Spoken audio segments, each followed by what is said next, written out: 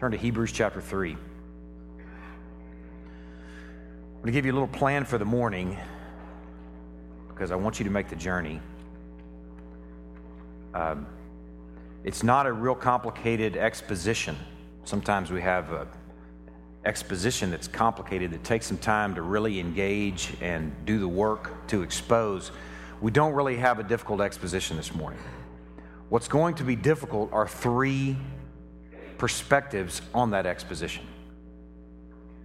And really, only two of those three are going to be difficult. They could be potentially difficult to follow. So I'm asking you, as I prayed just now, to be especially attentive. I want to give you a kind of a heads up when we're moving into those difficult places so you can be especially tuned in. The last thing that we're going to consider this morning will be the easiest to engage. So if you're tuckered out before we get there, you'll be okay because it'll be easy to engage. The first two things are a little more difficult. The exposition will be easy. We're going to reap the work that we've been doing the last few weeks, where it's going to just sort of spill out, the exposition. So let's climb into our passage, Hebrews chapter 3, and I'll expose what we're going to consider this morning, and then we're going to engage it in three different directions. Therefore, holy brothers, you who share in a heavenly calling, consider Jesus. That's what we've been doing these last few weeks. It's been a series of messages on considering Jesus. The apostle and high priest of our confession, who was faithful to him who appointed him, just as Moses also was faithful in all God's house. For Jesus has been counted worthy of more glory than Moses, as much more glory as the builder of a house has more honor than the house itself. For every house is built by someone, but the builder of all things is God. Now Moses was faithful in all God's house as a servant to testify to the things that were to be spoken later, but Christ is faithful over God's house as a son. And we are his house, if indeed we hold fast our confidence and our boasting in our hope. This Sunday and next, we're going to be considering really that last half, or last two-thirds of that last verse. But something we really haven't engaged these last few weeks, really a couple of months that we've engaged this passage, is what's being said here about the house. Our perspective on this passage has really been, as I already said, to consider Jesus. We've considered these things: his role as apostle, his role as high priest, his faithfulness like Moses, certainly more faithful than Moses, but the Hebrews preacher's not saying he's more faithful than Moses here. They already have a high view of Moses. He's saying he's faithful like Moses. He's as worthy of glory, more so worthy of glory than the builder of a house as the house itself. Sort of difficult to follow. You may remember that Sunday where we considered how awesome a house might be, how worldly we might be to consider the house and never consider the builder. The ancient mind wouldn't have thought that way. They would have thought about the builder. And he's saying that God is worthy of more glory than the house itself, as much as Christ is more glory than Moses or the people of God, is where we're going this morning. We considered these last few weeks that all these different perspectives on Christ, but what we've really been getting at, that we're going to sort of bring home this morning, sort of put into one hand this morning, is that we've been considering Jesus for the purpose of developing the reality that we're going to consider this morning, that God has been building a house with his son being Lord over that house. I haven't engaged this morning. We touched on it a few weeks ago, that this passage is really ultimately about God's house. There's a parenthetical verse right in the center that's easy to dismiss because it's parenthetical, but it really shouldn't be parenthetical. The verse is verse 4. Every house is built by someone, but the builder of all things is God. The builder of all things is God is really what this passage is about. And that thing that's built is the people of God, that we are his house, is where we're going to be camping out this morning. This passage mentions house 7 times. If you want a good study tool for how to study the Bible, look for repeated words or phrases. And in this passage, the word house is repeated 7 times. So it's a little clue that the passage is ultimately going to be about God's house. And what we're going to consider this morning is that we are God's house. We're going to pick that apart from every single direction. We're going to consider, first of all, that we are His house. Secondly, that we are His house. And third, that we, real people with real names and real stories and real lives, are His house. That's the plan for the morning. But before we climb into that, I just want to show you something in John chapter 14. Just listen to it. I say I'm going to show it to you, but I'm going to read it to you. Considering this morning that this passage is about God's house and that we are God's house, you can read a very familiar passage or hear a very familiar passage with a new set of ears in John chapter 14. Listen to this passage.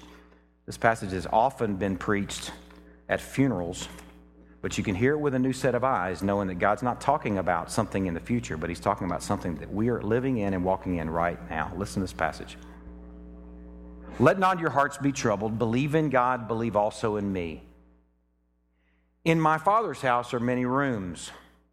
If it were not so, would I have told you that I go to prepare a place for you? And if I go to prepare a place for you, I will come again and take you to myself, that where I am, you may be also.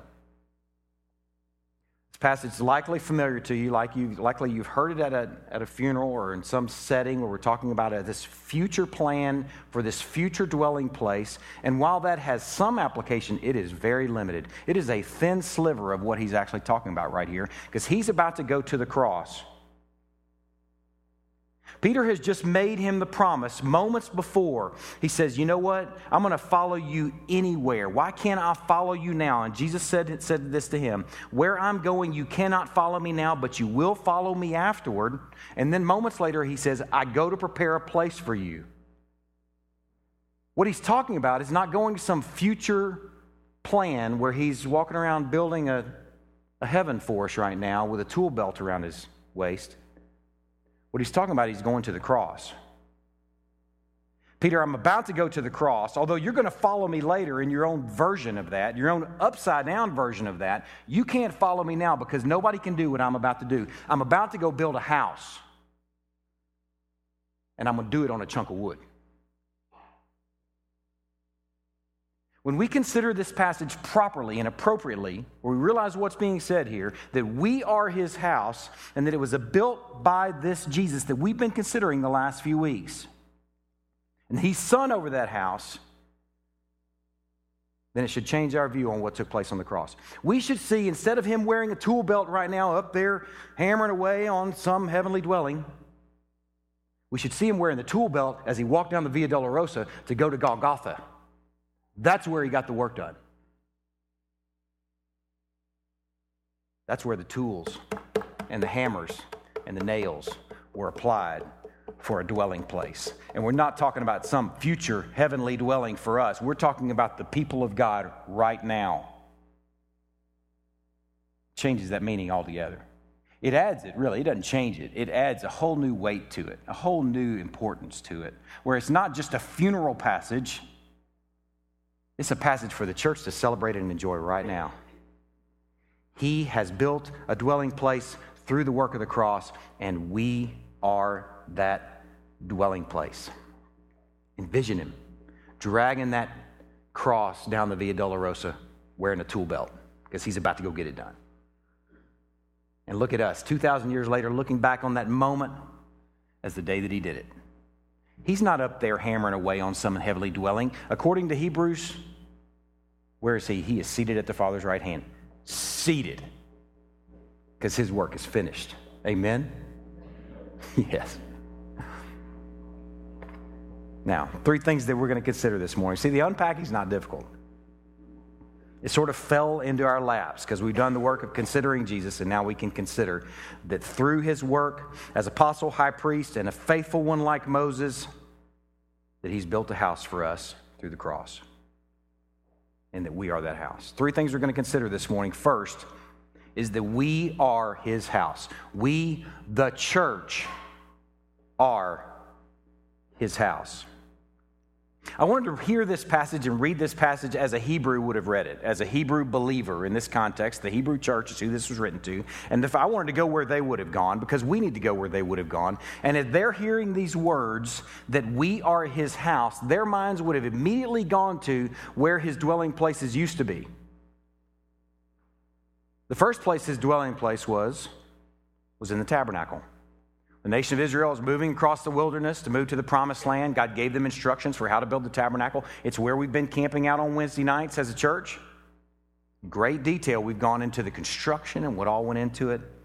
The dwelling place for God used to be a mobile tent called the tabernacle that moved with the people as they wandered through the wilderness. And then it moved with the people as they went through the conquest in the promised land. And then after they kind of did their partial conquest, because they didn't really finish the conquest, it was parked at Shiloh for about 300 years. All the while people pined to build a permanent version of it in Jerusalem. David wanted to do it, and God said, you know what, you're not going to do it, you're a warrior, I'm going to let your son do it, Solomon. And Solomon built the first temple, the first static version of the tabernacle. So first there's the tabernacle, and then there's the more permanent version called the temple. And then in Mark chapter 13, don't turn there. I'm going to tell you where I want you to turn this morning because we're going to a lot of passages. So I want to conserve your energy. Mark chapter 13, listen to this. As they came out of the temple, one of his disciples said to him, "Look, teacher, what wonderful stones and what wonderful buildings." These disciples right here are speaking about the temple. Now, specifically, they're not speaking about Solomon's temple because Solomon's temple was destroyed. This would be Herod's temple. But it's the permanent version of where God's going to dwell. The mobile version was the tabernacle. The permanent version would be the temple. And here the disciples are marveling at how beautiful this static version of God's dwelling place is in the temple. And Jesus says to them, "Do you see these great buildings? There will not be left here one stone upon another that will not be thrown down." What Jesus is talking about here, he's talking about that same very event where he's going to go to the cross and he's going to build them a place to dwell. It's not going to happen in that very moment, but it's actually going to happen at Pentecost where God then moves into his people. And then it happens completely, and this is fulfilled 70 years AD, where Herod's temple is destroyed. And just as Jesus said, there's not one stone left on top of another. You see the beauty of how these historic events unfolded, and you see God's planning, and you see God's timing, and you see his fingerprints all over it. Turn to 1 Corinthians chapter 3. What I'm going to show you here in these next few minutes is that we are his house, the church. 1 Corinthians chapter 3.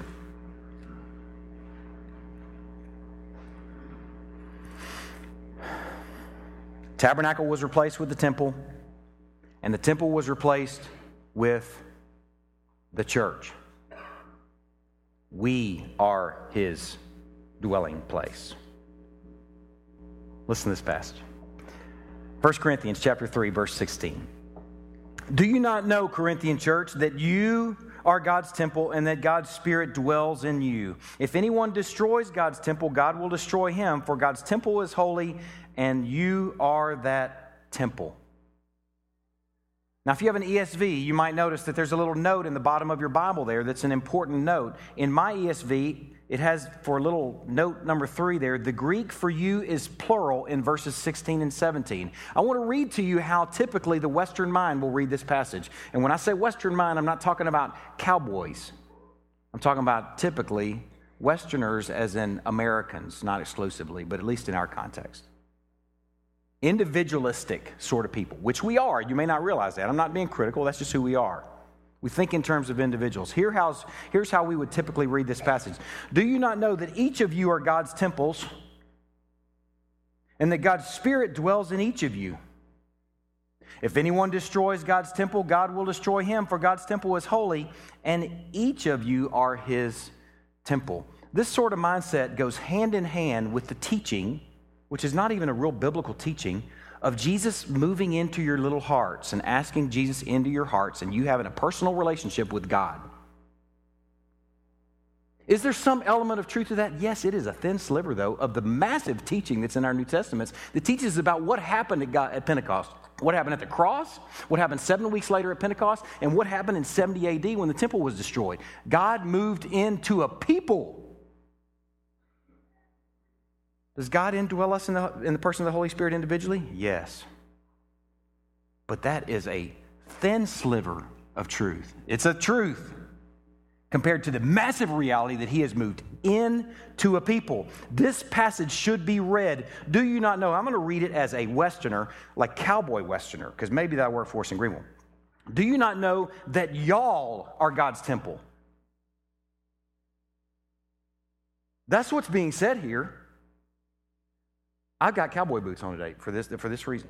Do you not know that y'all are God's temple and that God's Spirit dwells in y'all? We could take it a whole different direction. I mean, you could be kind of a preppy person. Don't you know that you guys are God's temple? And that God's Spirit dwells in you guys? I'm joking about it, but I want you to understand what's being said here. The Corinthians needed to hear this. Don't you know, Corinthian church, that y'all are God's temple and that God's Spirit dwells in y'all? If anyone destroys God's temple, God will destroy him, for God's temple is holy, and y'all are that temple.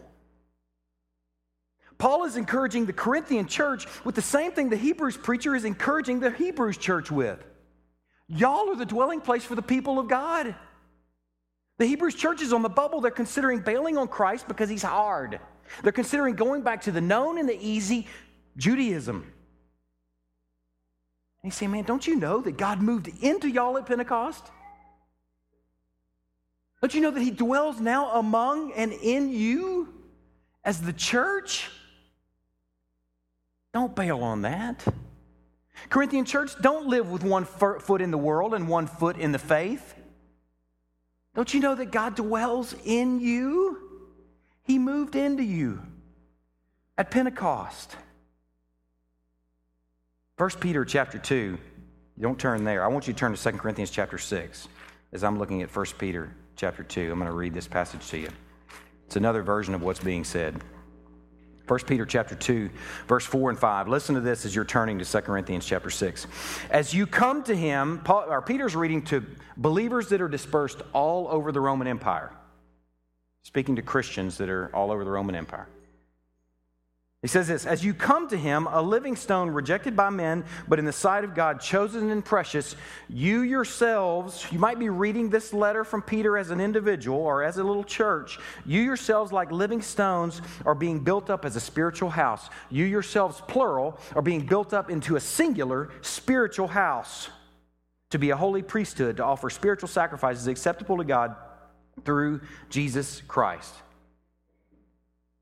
We have to work hard, a bunch of Americans, to hear this message for what's really being said, because it's very easy for us to dismiss the local church as, that's just church.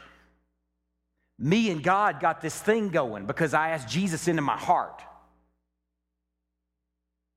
And you need to hear the potent message of the New Testament, is that God moved into a people. He dwelled with a people up to the cross. He traveled with them in tabernacle and in temple. And at the cross and then Pentecost, well, he moved in. And we are that people. Don't hear me devaluing asking Jesus to become your Lord and Savior. That's not what I'm saying. I'm not devaluing that. But compared to the massive truth of him moving into a people, it's a thin truth. It's a small truth. It's a truth nonetheless. But it's a wafer thin thing compared to this elephant that he's moved into a people. And that people is the church. Now, that 2 Corinthians passage I asked you to turn to. Give me a second to get there, and we'll look at it together. 2 Corinthians chapter 6. This is a passage dealing with being unequally yoked, as you're about to hear. But listen to where he takes it. Also to the Corinthian church. A church with a foot in the world and a foot in the faith. Do not be unequally yoked, church, with unbelievers. For what partnership has righteousness with lawlessness? Or what fellowship has light with darkness? What accord has Christ with Belial? Or what portion does a believer share with an unbeliever? What agreement has the temple of God, there it is again, with idols? For we, plural, are the singular temple of the living God, as God said. I will make my dwelling among them, and I will walk among them, and I will be their God, and they shall be my people. This is what we've been talking about for weeks. I don't know if you're connecting this dot, but thinking back about pre-fall, pre-Adam and Eve taking and eating what was forbidden, God walked with man in the cool of the day, and they had sweet fellowship, and then they're evicted from the garden. And you remember Eve pining for that God-man that would get them back into the garden? That's what Jesus has done, and that's what Paul's saying right here. He says, I will make my dwelling among them, and I will walk among them, and I will be their God, and they shall be my people. And that is because what Christ has done. God's moved back into his people, and he's walking among us, and he's dwelling among us, and he's writing that letter to a church. He's not writing it to an individual. He's writing it to a people. Through Christ's work, he walks among us again. I want you to think for a moment about this thing that I'm going to call geographic salvation. This one guy that I read was writing about it, and I'm going to put it in my words. Geographic salvation he described as a point in time in the redemptive story where if Amorite or a Philistine or a Amalekite wanted to learn about Yahweh, where did they have to go? They had to go to the Israelites. They couldn't just go anywhere. They couldn't go scratch up something or go sit underneath the starry sky and figure God out. They needed to go to the Israelites because the Israelites had the goods on who Yahweh was. So they had to go to the Israelites. Geographic salvation meant they had to find wherever they are, I need to go to Yahweh's people. What I want you to hear right now is that we are Yahweh's people. If someone wants to learn about Yahweh, if someone wants to learn what Yahweh has done for us in his Son, Jesus Christ, where do they go? They go to the church. It's not geographic anymore because we're like this. Poof. We disperse into L3, into the courthouse, into wherever, Oak Creek Estates, into Kazakhstan, or into Jordan, or into the southern tip of Mexico, or into various places. We go like this. Poof. So it's not geographic salvation anymore, but it is church-centric salvation. You think you can find Christ apart from the church? I don't know that you can. Can an evangelist swoop into town and tell you a teary story about how bad their life was before Jesus and how Jesus changed their life, and you might have some sort of prayer of conversion? Can that take place? Yes, I think it can take place. But ideally, the next step is that you connect to a body of believers. You connect to the church.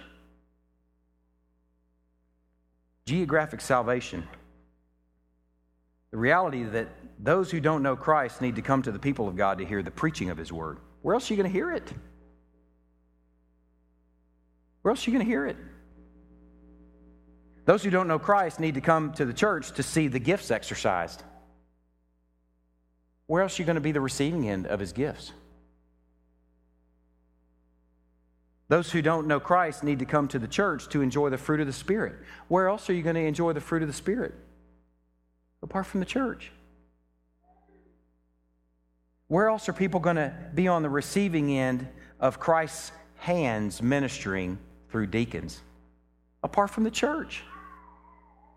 The notion of a believer being independent apart from the church just doesn't even make sense. Can it happen? God is able to do anything and everything. But the New Testament story is about a people and God dwelling among a people. And we are his house. We are his house. We're his house.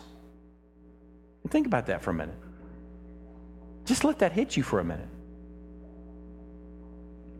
It should cause you to pause. And it should cause you to think for a minute, what does it say about me if I don't see that?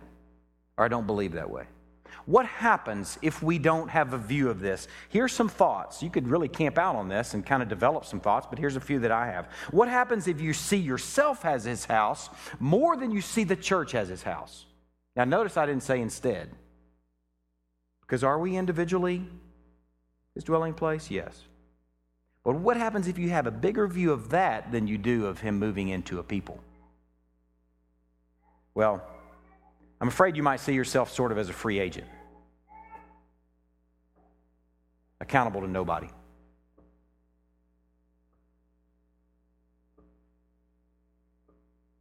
If you have a more distinct view of his moving into you at the point of conversion or whatever it's going to be than you do of him dwelling among a people, i.e. the church, you're going to see yourself as a free agent. You're going to be accountable to essentially nobody except your live-in deity. You hear that? You see that? When someone tries to hold you accountable to something in the church, you're going to go, who are you? Me and God got something going. I don't need you. I'll go another place. I'll go somewhere else where they don't do that to me. Because that's mean. It's ridiculous. And you know what? I wouldn't say it unless I've seen it happen many times in 9 years of pastoring. Many times. And if the next 9 is anything like the last 9, it will happen to some of you. The reality of Christ indwelling you will trump the reality of Christ dwelling among his people. Where you're like, who are you? I don't need you. Whenever things get uncomfortable or don't suit you, you can pick up and leave because you're the temple and God goes wherever you go. I'm going to tell you right now, that's very American. It may be just human. I don't know. I've never lived in other lands. But it just sounds very American. Right? I see a lot of people nodding because I think we know ourselves, don't we? Can we be honest and think about how our identity as Americans could somehow infiltrate into our view of the faith? Where then we could be free agents very easily? Man. I think another consequence is that you would see that you, or feel like you have no responsibility to his people. You're responsible to God, but not anybody else. What do you mean? I have a responsibility. What do you mean we're members of one another? Me and God have this thing going, and it's really good. He's never let me down, but you have. People have. Do you realize that the Hebrews preacher is encouraging the Hebrews church with the reminder that we are his house? He's confronting that reality. Do you think there were ever occasions where Hebrews brothers and sisters disappointed each other? You think there was ever occasion in the Hebrew church where one person said they were going to show up for something and they didn't? You think there was ever an occasion in the Hebrews church where one person put something on Facebook that didn't offend another person? And the Hebrews preachers say, man, y'all, you together, we are his house. That trumps all the little indwelling realities, the little personal realities. We are his house. We are responsible to God and to each other. I'm responsible to the brick to my left and my right and the one above me and below me. The 2 Peter or 1 Peter passage I just read. You see that? If you think to yourself, man, I don't think they really need me for this, then just know that in the wall that day, when you just say, I'm not going to bother, they won't miss me, there's a hole in the wall. When you say, no, they don't need my gifts, they don't need my presence, they don't need my involvement in this, know that there's a hole or multiple holes in the wall, depending on how many people say that. You look like Swiss cheese. See that? We're his dwelling place. Second thing to consider. Okay, that was the first hard thing. Here's the second hard thing. We are his house. I think this is less hard than the first one, so we'll see. We'll find out here in a minute. We are his house. What I want you to see next is there is continuity in the house. Look back at your Hebrews passage. If you're not there, then turn there real quick. Hebrews chapter 3.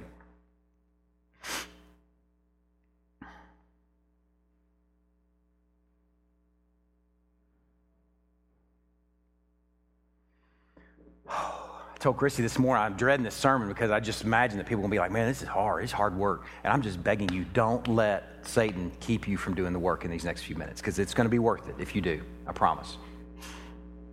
Listen to this development. In verse 2, Moses was faithful in all God's house, and Jesus has been counted worthy of more glory than Moses, as much more glory the builder of house has more honor than the house itself. I jump to verse 5. Moses was faithful in all God's house as a servant to testify to the things that were to be spoken later. But Christ is faithful over God's house as a son, and we are his house. What I want you to see next is continuity in this. Moses is a servant in the house in verse 5. Christ is the son over the house in verse 6. And then also in verse 6, we are the house. Now you have to think back and realize that this first part, Moses being a servant in the house, that Moses was a servant within the nation of Israel. The house at that time was Israel, and Moses was faithful as a servant in Israel. And Christ is faithful as a son over the house, and now the house sort of straddles Israel and the church, with the next statement being, we are his house. What I want you to see right here is continuity with Israel. That we are the new Israel. Moses served in it. Christ served and serves over it. And we now are it. I'm going to say it again because it's just so important. I just don't want you to miss it. Moses served in it. Christ served over it and serves over it, and we now are it. We are the new Israel. Turn to Ephesians chapter 2. I want to show you in this passage this development. It's really pretty cool. And I think is really, in my opinion, evidence for a couple things. Between this Hebrews passage and between this passage in Ephesians chapter 2, there's really no room for dispensationalism. For some of you who might think, okay, I'm a dispensationalist, most of you probably don't even care what that is. Some of you might say, that's what I am. I want you to know that this, in many ways, disproves the notion of God working in different dispensations with different people in different ways. That God's been working out a story over the ages is really what's being communicated here to the Hebrews preacher and what's being communicated here in Ephesians chapter 2. Listen to this development beginning in verse 11. Now realize this letter, Ephesians, is written to a church that's a mixture of Jews and Gentiles. Listen to what he says. Therefore, remember at one time you Gentiles in the flesh, called the uncircumcision by what's called the circumcision, which is made in the flesh by hands. Remember that you Gentiles were at that time separated from Christ, alienated from the commonwealth of Israel, and strangers to the covenants of promise, having no hope without God in the world. Now, I'm going to put my finger on verse 13, so I'm going to kind of figuratively pause that for a second. And I want to show you something. And I've already been told that this is going to be hard to see from wherever you are. So I'm sorry. I'm going to get better at this. Thankfully, he's not finished with us yet. So I've got some room for improvement, but everybody up here is really going to get something good in the next few minutes. Everybody else is going to be like, man, I wish I'd sat right here in front. Put that first one up. Okay. Now, I'm going to acquaint you with this. I thought I was an improvement because my line was straight and I made my writing legible, but it's still tiny, turns out. So I'm going to just tell you what's on this line. Okay, and we're going to flesh this line out.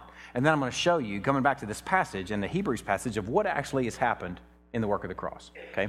On this line up here, on the far left, there's a little line that says 2K BC.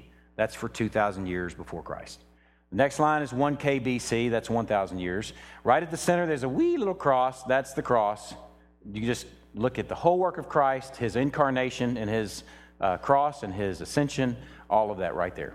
1K AD is to the right, and then 2K AD all the way in the far right. Okay, let's start filling this thing. Hit me with the next slide. Okay, far left end. Now let me tell you this too. This is pretty cool. Every Wednesday night when I teach the 3rd through 6th graders, this is the very first thing we do. Because I want them to see that we are God's house. That there is continuity with Israel and with us. It's one big storyline. Okay, this little ugly, poor little drawing. Okay, Abraham is on the far end. I put Abe just for fun. Okay, there's nothing fun about it. It's just short for Abraham. Okay, 2K BC. Now that's not written in stone either. That's generally around 2,000 years before Christ was Abraham. Okay, next. Moses in the Exodus, about 1,500 years before Christ. Next. King David, about 1,000 years before Christ. Next. Babylonian exile, around that kind of range in there, 600 to 400 BC, give or take 100 years, 200 years, it's around in there. Middle of that 1,000-year period is the Babylonian exile. Okay? The cross is right at the center. Next. About 300 to 400 years AD, a guy that we've looked at together as a church, a guy named Athanasius, who went up against a guy named Arius that was teaching a teaching that was heresy, basically teaching that there was a time when Jesus was not, which isn't true. Jesus has always been. He taught there was a time when Jesus was not, and St. Nicholas became most famous for, in my mind, for slapping Arius upside his face. It's cool. You can see old frescoes and stuff that show St. Nick reaching over and slapping Arius up in his face, all up in his face, for saying that Jesus had a time when he was not. That's around 300-something, 400-something AD. Next. 1,500 years or so AD, Martin Luther, John Calvin, John Knox, Ulrich Zwingli. Those are the guys that are the reason that I'm not wearing a tall, pointy, funny hat. It's the reason we're not Catholic. That's when the Protestant Reformation happened. These guys are all on the same storyline. Okay, next. And then out on the far right end, 2,000 years AD, and obviously that's not perfect because it's 2012 now, CF. But we've been around for 9 years, so that's pretty close. CF entered that storyline 9 years ago. Hit me with the next thing. Little bitty lines I drew underneath there for emphasis. Hit me with the next thing. And then I circled it because it's really important. It's really important that you see that we're on this storyline. And I really feel bad for all y'all sitting on the far corners because this would really hit you. You would really be waylaid by the truth, vast amount of truth that's expressed in this little drawing. But what I want you to see, that I want 3rd through 6th graders to see, that I want my own children to see, that I want every single shepherd and every single family in this church to see, that we are on one storyline with Israel. We are the new Israel. I read one guy that said this. It's so good. He said, Israel is the bud to which the church is the flower. Man, that's good medicine right there. You know what that says to me too? It says that this whole Bible, that I don't just have to hang out in the last quarter of it and try and make sense of it, but that I can read the whole thing and know that this is our story. That when our kids sing Father Abraham, I don't have to tell him, shut up, you don't sing that. As a Jewish song. That's for little Jewish kids. Come here, let me beat you about head and shoulders, saying Abraham's your father. We can sing it together. That'd be funny if Clint let us in that, Father Abraham. We have a right to that song. I'm going to go back to Ephesians. Listen. Remember, at one time, you Gentiles in the flesh, called the uncircumcision by what's called the circumcision, which is made in the flesh by the hands. Remember that you were at that time separated from Christ, alienated from the commonwealth of Israel, strangers to the covenants of promise, having no hope and without God in the world. You weren't even on the storyline. Remember that, Ephesians? Remember back then before the cross when you weren't even on the storyline you wanted to be, but you were a nasty Philistine, or Amorite, or Amalekite. But now, 2 sweet words. But now, you've entered the storyline. In Christ Jesus, you once who were far off have been brought near by the blood of Jesus Christ. For he himself is now our peace. Paul, as a Jew, is writing to a bunch of Philistines, I'm speaking figuratively, Gentiles, saying he is our peace, who has made us both one, and has broken down in his flesh the dividing wall of hostility by abolishing the law of commandments and ordinances, that he might create in himself one new man. That word, what would be a really good translation for that word? What that word man right there means? One new humanity. He's made a whole new people. That's what he did in the cross. He took the Jew and he took the Gentile, and in the work of the cross made a whole new house. A whole new house for his name. And it's called the church. In place of the two. So making peace, and might reconcile us both to God in one body, hear it, one body, through the cross, thereby killing the hostility. And he came and preached peace to you who are far off, and he preached peace to those who are near. For through him we both have access in one spirit to the Father, because we're on the same storyline. So then you who are no longer strangers, but now you're fellow citizens with the saints and members of the household of God. You see it? Paul wants his guys to understand that. The Hebrews preacher wants his guys to understand that. And I want, as cumbersome as sermon as it might be, for us to understand that we are his house. Man, that's the goods right there. That's the goods. We're built on the foundation of the apostles and the prophets, Christ Jesus himself being the cornerstone, in whom the whole structure being joined together grows into a holy temple in the Lord. In him you also are being built together into a dwelling place for God by the Spirit. I'm going to tell you what, like, you take a passage like that, and I'm going to tell you right now, I think it's, I'm not going to say criminal, I think it's a travesty that there's such thing as a Messianic Jewish church. What is a Messianic Jewish church? There's just the church. If somebody says, man, we're a New Testament church, we don't deal with a lot of that historical stuff. I say, what? It's just the church. It's the people of God, period. He, through the work of the cross, broke down any dividing walls. So it's just the church. And the church is the flower to Israel that's the bud. When you see a truth like this, you're going to see the whole book is our story, and you're going to see the story of God building his house throughout and seeing yourself in the story. It's going to change the way you hear sermons. It's going to change the way you talk to your kids. It's going to change your view of your role in Greenville. It'll change your view of what we do when we gather on Sunday mornings. It'll change your view on what membership means. I'm telling you, it will change and transform all those things. If you see yourself, though, as separate from the storyline, you won't see the connection between God's work in and with them and his work in and with you. You really will see the story is kind of over, and you're just kind of responding to it. Hoping to, anyway. You won't see his pattern of faithfulness over time as something that you fit within. Emphasis with over time. You may find yourself myopic. Myopic is a fancy way of saying nearsighted. C.S. Lewis used a term called cultural myopia. I guess it would be myopia. When you're saying it that way, it becomes myopia. Cultural myopia, whenever you view that our present culture and time is the wisest and most intellectually bright and insightful period in all of history.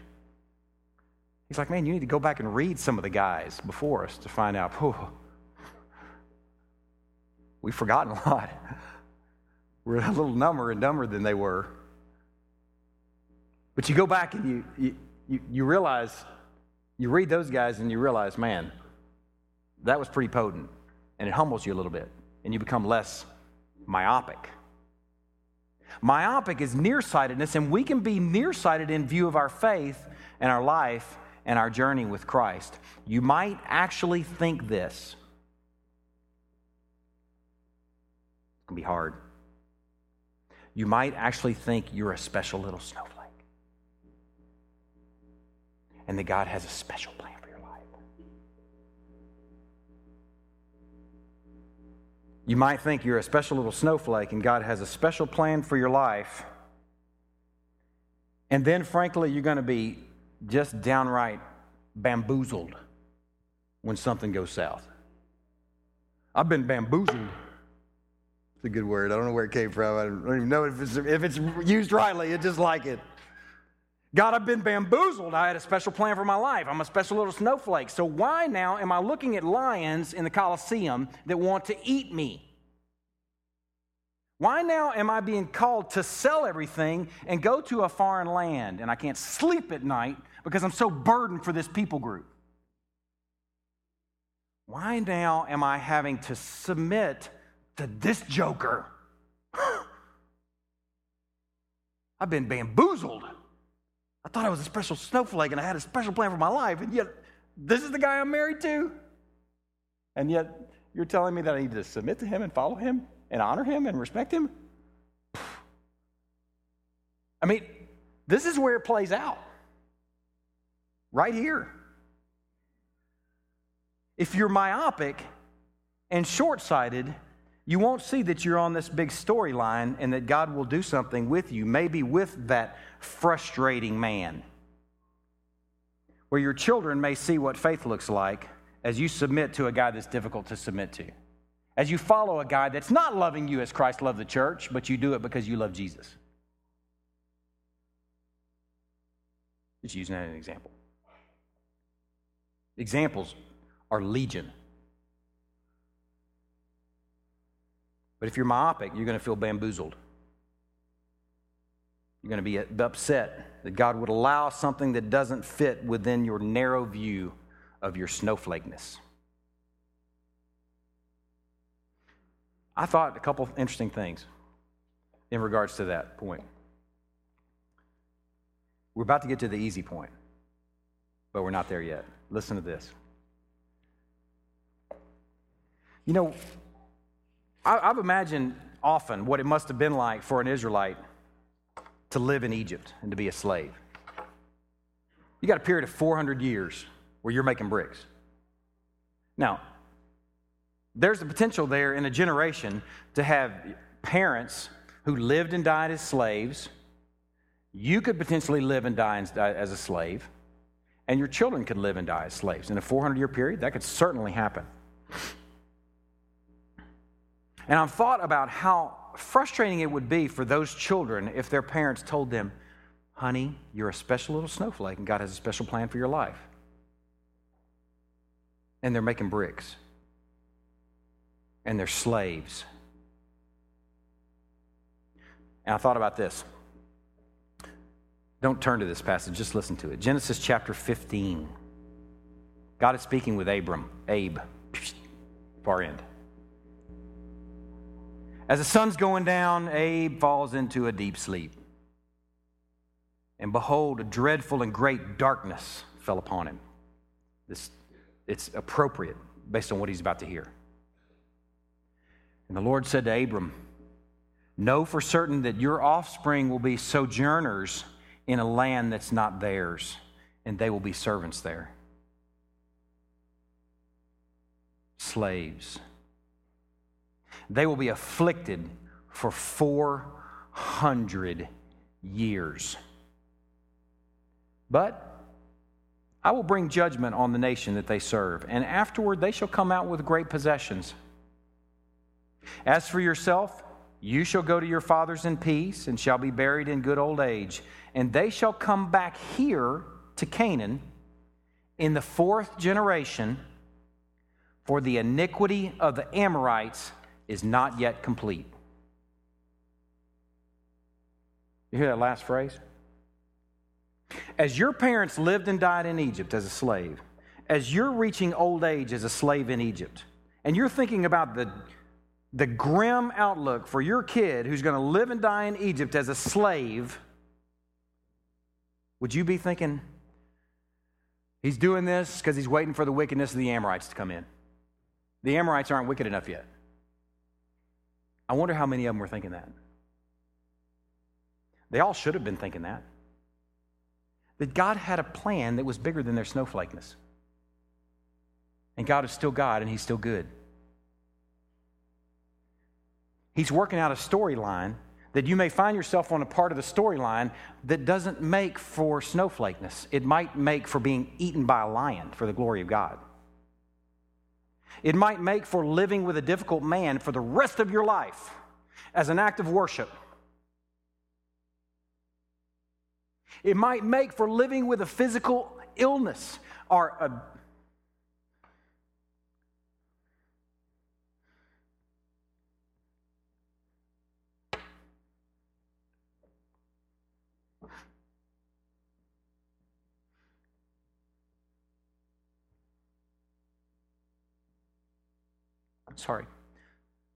or a disability for the glory of God.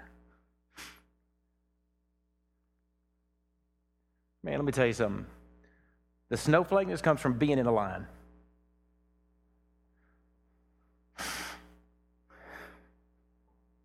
That's the treasure, being in the storyline. That's the treasure. Myopia. You miss out on a big God who's doing great things always. I read these last few weeks, I was reading back in 2 Kings. I was reading about Josiah's reforms. I just finished 1st and 2nd Kings, and this roller coaster of faithful king, unfaithful king. You know, Hezekiah does good things. He lives a few years longer. And I saw Josiah.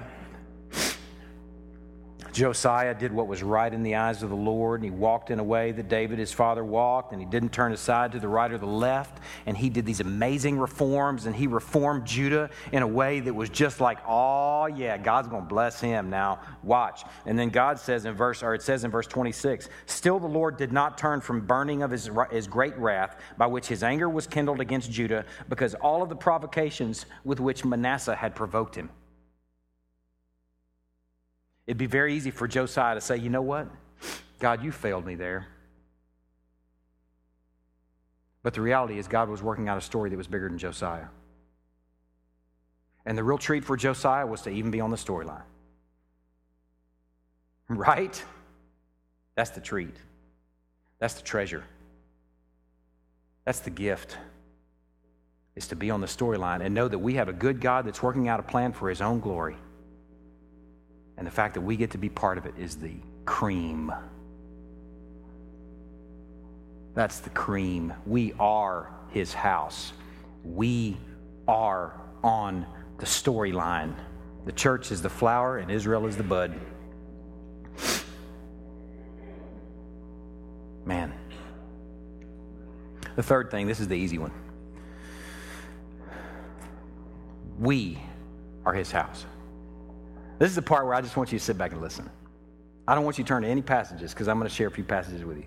And they actually make me laugh because I can't believe I've never really read them this way. We are his house. If I ask the question based on what we've just considered, that the Hebrews preacher is encouraging the Hebrews church with the reality that the church is his house, that we are his house. There's continuity between Israel and the church, that he's dwelling among us.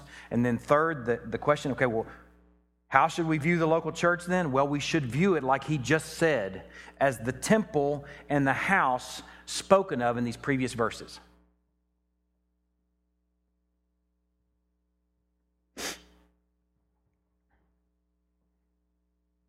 Here's the secret. It's not figurative. It's not figurative. It's not figurative. He's not speaking metaphorically. He's not speaking figuratively, idealistically, notionally. He's speaking about real people that shake each other's hands and hug each other and know each other and sometimes bother each other. He's talking about real people while it's a spiritual house, it's a physical reality. It's not figurative. I told you just listen to this development. This is a passage I read a moment ago, and that's why I'm going to go back here, because hearing what's said at the end will be cool. I read this passage from 1 Corinthians chapter 3. Do you not know that you people, y'all, are God's temple and that God's Spirit dwells in y'all? If anyone destroys God's temple, God will destroy him, for God's temple is holy, and y'all are that temple. It'd be very easy if we just left that there for that to just kind of stay figurative. Oh, yeah, it's pretty cool. Yes, it's very cool. But then this book, or this letter, I can't say this book. This letter ends with this. Listen to chapter 16, beginning in verse 5. I will visit you, Paul ends the letter with these words. I will visit you, this church, after passing through Macedonia. I'm going to visit you, and I might need a place to stay. Like a place to lay down my real body. Like at night. And like really sleep. Because I'm real. So somebody might have to be inconvenienced with giving me actually a place to stay. Like change the sheets and stuff. For I intend to pass through Macedonia, and perhaps I will stay with you or even spend the winter. The Corinthians are like, oh no, Paul's going to stay for the winter. I can handle about 3 days of Paul. He says he's going to stay for the winter though, so we better get to work. Better get the deacons to work on a place to stay, so that you may help me on my journey wherever I go. For I don't want to see you now just in passing. I hope to spend some real time with you if the Lord permits. But I'll stay in Ephesus until Pentecost, for a wide door of effective work is open to me, and there are many adversaries. Now, when Tim comes, Timothy. I'm saying Tim because so we can think of it more like an everyday name. Although you could have the name Timothy now. It's okay. When Tim comes, see that you put him at ease among you. Be hospitable. Take care of my boy Tim. For he's doing the work of the Lord as I am. So let no one despise him, maybe because he's a young feller. Help him on his way in peace that he may return to me, for I'm expecting him with the brothers. Now concerning our brother Apollos, I strongly urged him to visit with you and the other brothers, but it was not at all his will to come now. But he's going to come when he has an opportunity. Be watchful, stand firm in the faith, act like men, be strong. Let all you do be done in love. Now I urge you, brothers, you know that the household of Stephanas were the first converts in Achaia, and that they've devoted themselves to the service of the saints. Be subject to such as these and to every fellow worker and laborer. I rejoice at the coming of Stephanas and Fortunatus and Achaicus, because they've made up for your absence, for they refreshed my spirit as well as yours. Give recognition to such men. The churches of Asia send you greetings. Aquila and Prisca, together with the church in their house, send you hearty greetings in the Lord. And all the brothers send you greetings. Greet one another with a holy kiss. I was reading this passage with just a whole new set of eyes, realizing that we are the house of God. And I was reading all these names, realizing that it's so easy to read them and not realize that they're part of our story too, and that their names could very easily be replaced with ours. I mean, we could take Timothy, Apollos, Stephanas, Fortunatus, Achaicus, Aquila, Prisca. We could replace it with Kyle and Sandy. With Bud and Jill. With people that are looking for places for people to stay. With people that are spending real time with one another. That are having real conversations with one another. Because this is the storyline. We're not living some sort of shadow of the story. We're in the story. We are his house. Y'all. And me. It's crazy when you think about it. We're talking about real people doing real things with real greetings, with real holy kisses, with real lips, on real cheeks. That's just crazy to think. How could I read that my whole life and never really think about, this is the people just like us? Likely some of them you'd be like, oh man, I do not want to give this person a holy kiss.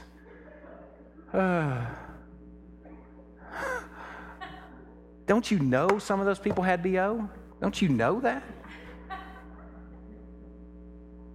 I mean, seriously, we're talking about real people. Listen, here's some others. Ephesians 6, Tychicus is sent to Ephesus. Philippians 4, gifts are delivered to Paul by Epaphroditus. I found example after example after example in our Bible of these personal interactions. Listen to this one. Colossians chapter 4.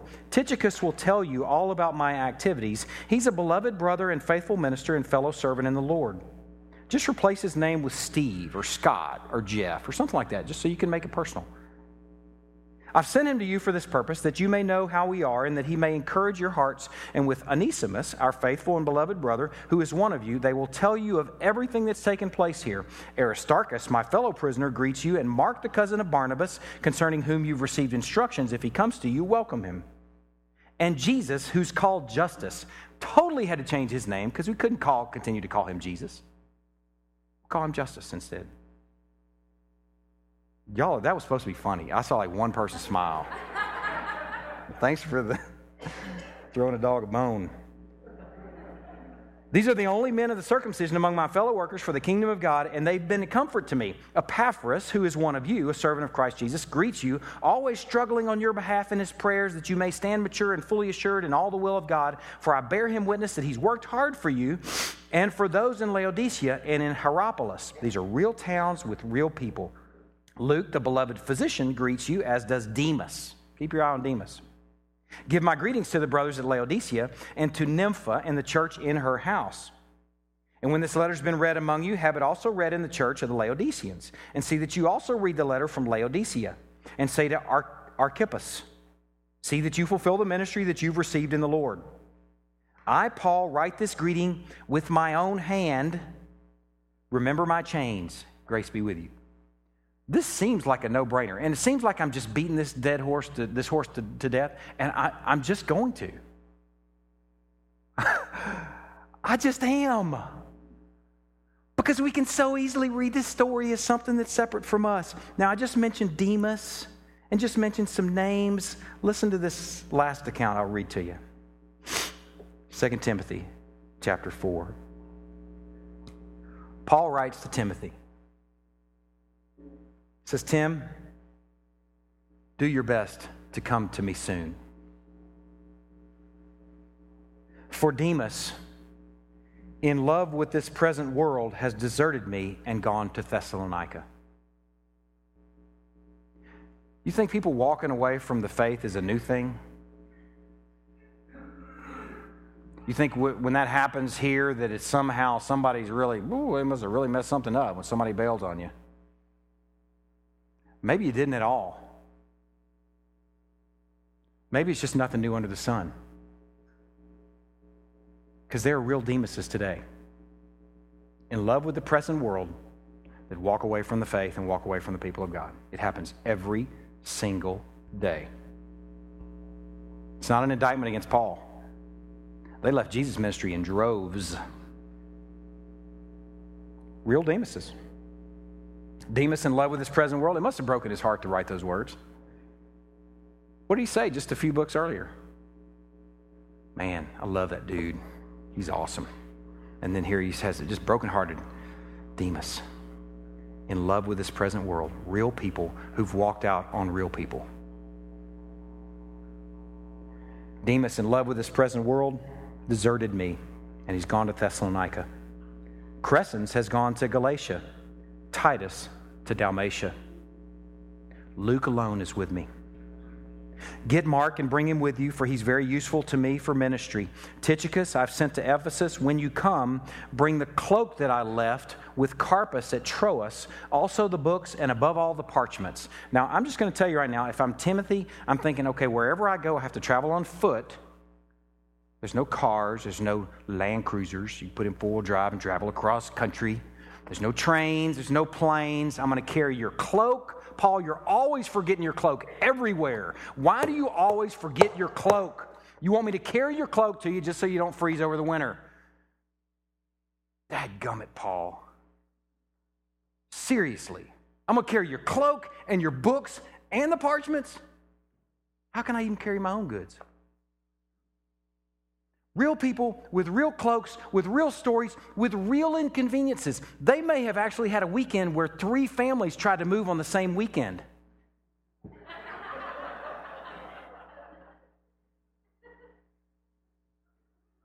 That just happened this weekend, for those of you who don't know.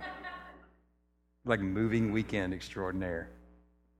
Real inconveniences with real people. I can't imagine that Timothy said, oh, good, I'm glad I get to carry all your goods across all of the Roman Empire, Paul. Alexander the coppersmith did me great harm, real people. The Lord will repay him according to his deeds. Beware of him yourself, for he strongly opposed our message. At my first offense, no one came to stand by me, but all deserted me. May it not be charged against them. It's pretty cool to hear that heart in Paul. Man, I had a lot more sermon left, and I'm just going to go ahead and shut it down. It's just more examples of that, just beating that horse to death, because I just don't know that we could over hurt that horse. I don't think we could. Because there's a temptation for us, and you may not realize it. The temptation for us is to read these stories and these letters and hear these sermons that we're hearing each week and these lessons and the small group teachings and not realize that this stuff that we're doing right now is the warp and woof of faith. Warp and woof is a term that has to do with making fabric. Warp is the fabric that goes one way, and woof is the fabric that goes the other way. And what you need to know right now is the lives that you're looking across the sanctuary at are the people that you're sitting beside, are the people that you're thinking about that aren't here, are the people that are sick, are the people that are part of our body, that are traveling, or whatever. That's the warp and woof for faith. That's the warp and woof for these things to be lived out. The warp and woof, the fabric of faith is here and now with our names walking through these things because we are his dwelling place right now. The Hebrews preacher is trying to encourage the Hebrews church with that reality, and I'm trying to encourage this one.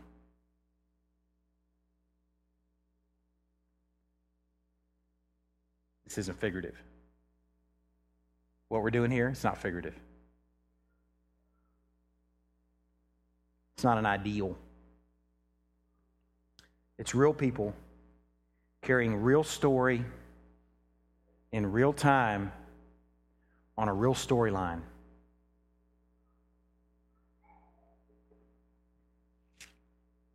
It makes me swallow hard. I'm going to end with this thought. Having spent so much time in John, my mind automatically went at the end of this message to something that Jesus did at the beginning of his ministry. He also did it at the end of his ministry. Bookends to his ministry. The Passover of the Jews was at hand, and Jesus went up to Jerusalem. In the temple, he found those who were selling oxen and sheep and pigeons and the money changers sitting there. Now remember the temple, it's going to be an earlier version of where he's dwelling now. It's the static version. And making a whip of cords, he drove them all out of the temple with the sheep and the oxen, and he poured out the coins of the money changers and overturned their tables. And he told those who sold the pigeons, "Take these things away. Do not make my Father's house a house of trade." And his disciples remembered that it was written, "Zeal for your house will consume me." If our Savior has zeal for his house, how can we not? How can we not be all in? How could we not possibly be all in to being the dwelling place for God? That's what the Hebrews preacher is saying. That's what I'm saying to you this morning. Let me pray.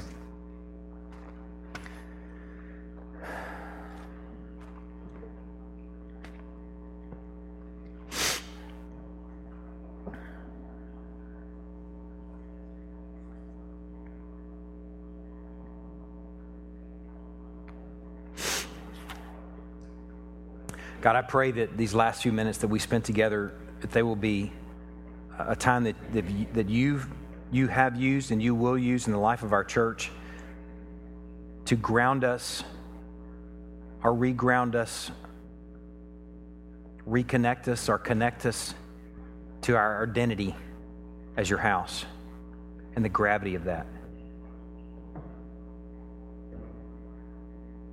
Lord, I pray that as I would expect and hope that it's something that you used in the life of the Hebrews church, that these weeks and months that we've spent together in these first 6 verses of chapter 3 of Hebrews will be a time that we looked at as a time where you made our view of our walk, our faith, our journey, all that we are, all that we do, the gifts expressed, the accountability that's enjoyed, the friendships, the relationships, the encouragement, that you would make all those things more potent.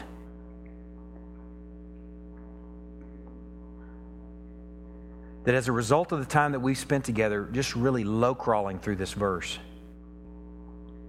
that you would make us a more aromatic people, a brighter people, a truer people, a people that are engaging each other in meaningful ways and engaging you in a meaningful way. That you would guard us from ever just going through the motions and just getting our church on. I pray, Lord, that we together can swallow hard knowing that we're in a big storyline that may not in the micro, in the myopic, look like it's the greatest plan for us, but that we can trust that you're working out a bigger plan. I pray that it would be something that causes us to exhale, to where we can trust and know that you do indeed work out all things together for good for those who are called according to your purpose, and that ultimate good is your glory.